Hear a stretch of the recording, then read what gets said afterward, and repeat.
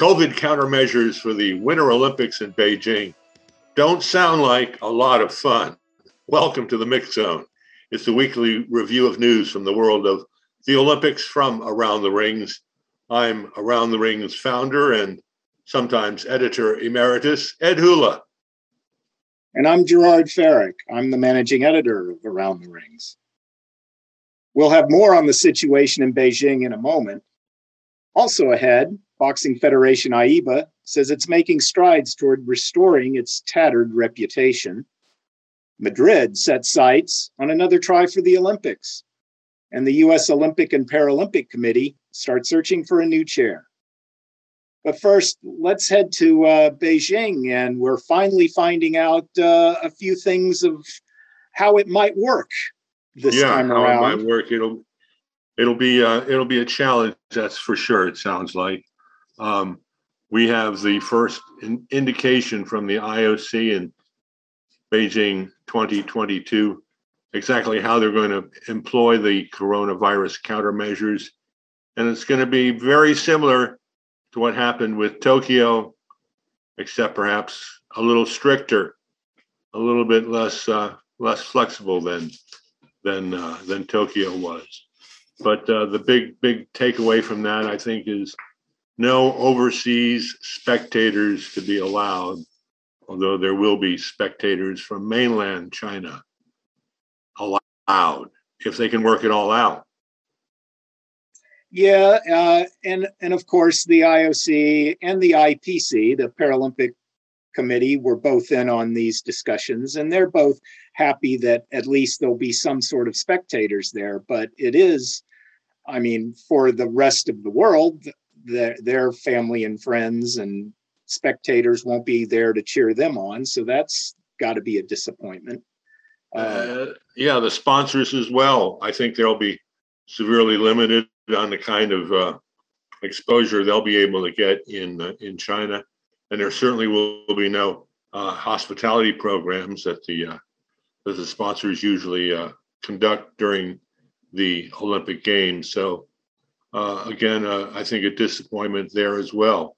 Not only family and friends, but spectators not allowed to go to China.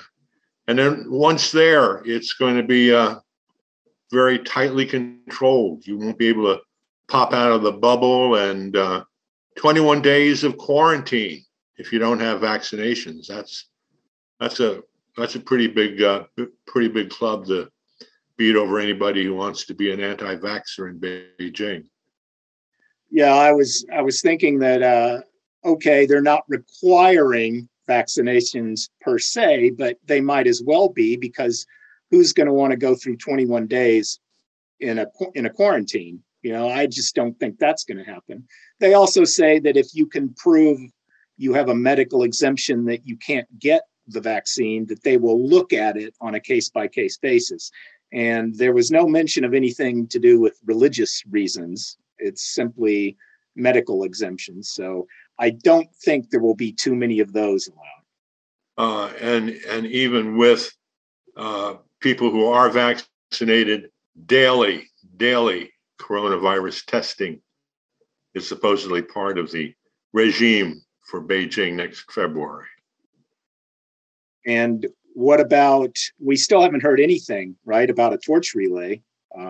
Right, other than they're going to have the flame lighting ceremony in ancient Olympia, middle of October.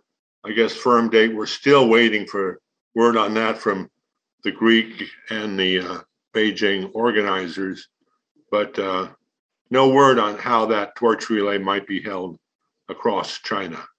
So still a lot up in the air. We're waiting for the issuance of playbooks that precisely describe the rules and regulations that need to be followed for journalists. Around the Rings will have a team of journalists along with other news organizations from around the world, but we were waiting the playbooks that were similar to what was issued for Tokyo to come out for Beijing. We're promised that will be in the next month. And one other thing to mention about Beijing is the hockey tournament and the doubts that are being raised now by the new president of the Ice Hockey Federation, Luc Tardif, who spoke with Brian Pinelli from Around the Rings just a few days ago, right after his election as new president of the Ice Hockey Federation.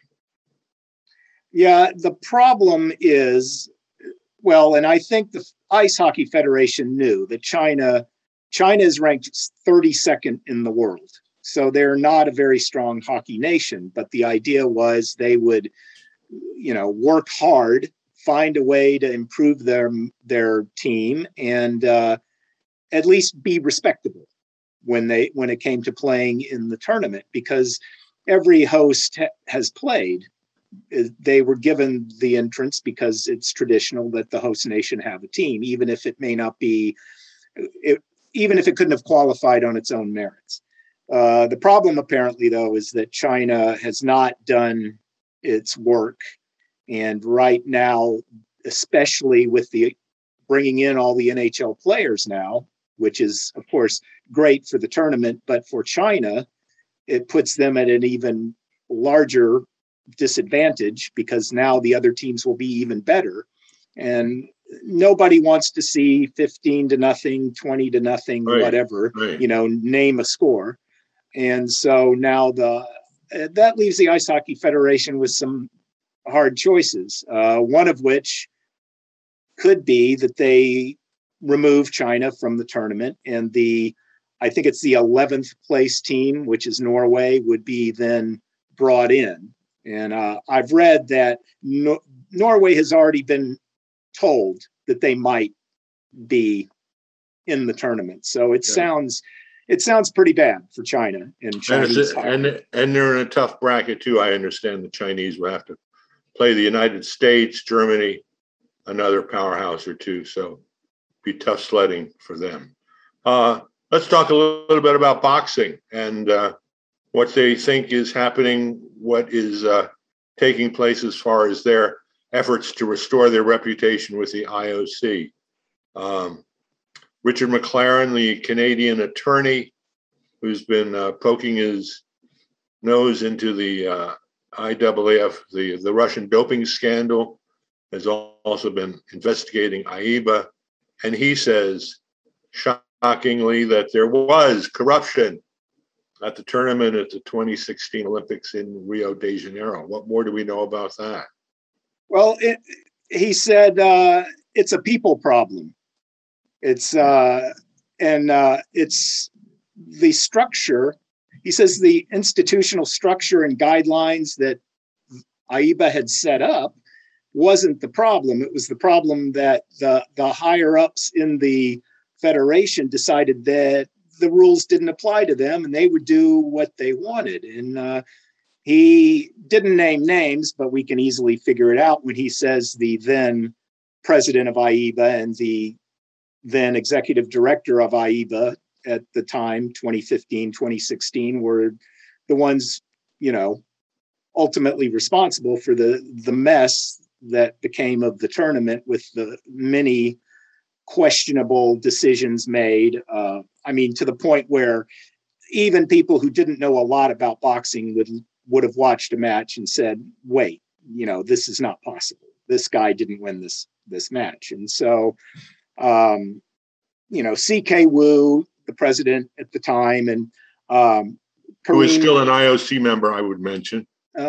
And Karim Bouzidi, who was the executive director and who apparently was the point man who led all of this stuff to do this. Those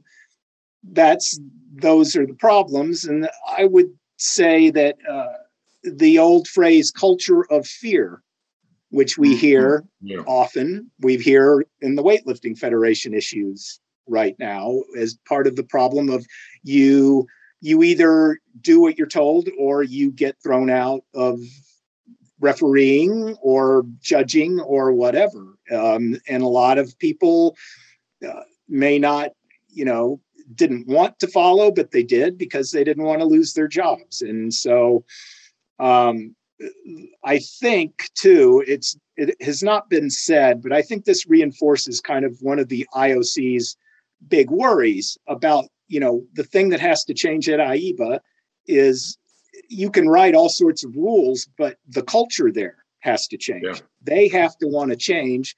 And the fact that a lot of the same people are there, whether or not they're guilty or not, maybe they're completely innocent, but without a change in the culture, people are still going to find their way around the rules. AIBA has put in place a lot of rules now for judges and referees ahead of the latest World Championships, which are coming up in a few weeks. And, including bringing in McLaren's group, to do research and background and checks on them. But I don't know, AIBA has done a lot, but whether or not the IOC is going to, at the end of the day, be willing to believe that the culture has changed, that's kind of still up still to be proved. Yeah. Well, trying to prove itself, Sebastian Fest, our editor of Around the Rings, talked last week, a few days ago, with Alejandro Blanco, the president of the Spanish Olympic Committee. And he says Madrid is eyeing another bid for the Olympic Games. Never say die. This will be the, I guess, sixth time maybe they'll have tried to bid within the past 20 years or so. It would be nice if they could pull this off, especially given their track record of coming up short. And they're excellent hosts of sports events, by the way. I mean, it would be a shame because it's a great place to have an Olympic Games, but there's so much other things weighing against it, including time. I mean, they're looking at 2036 as the earliest for a possible bid. Well, you could say that gives them plenty of time, but in the new way of doing things, who's to say the IOC doesn't award the 2036 Olympics in 2025 or 2024 even, given the way things are working. I mean, it's 11 years ahead of schedule to give the 2032 games to Brisbane.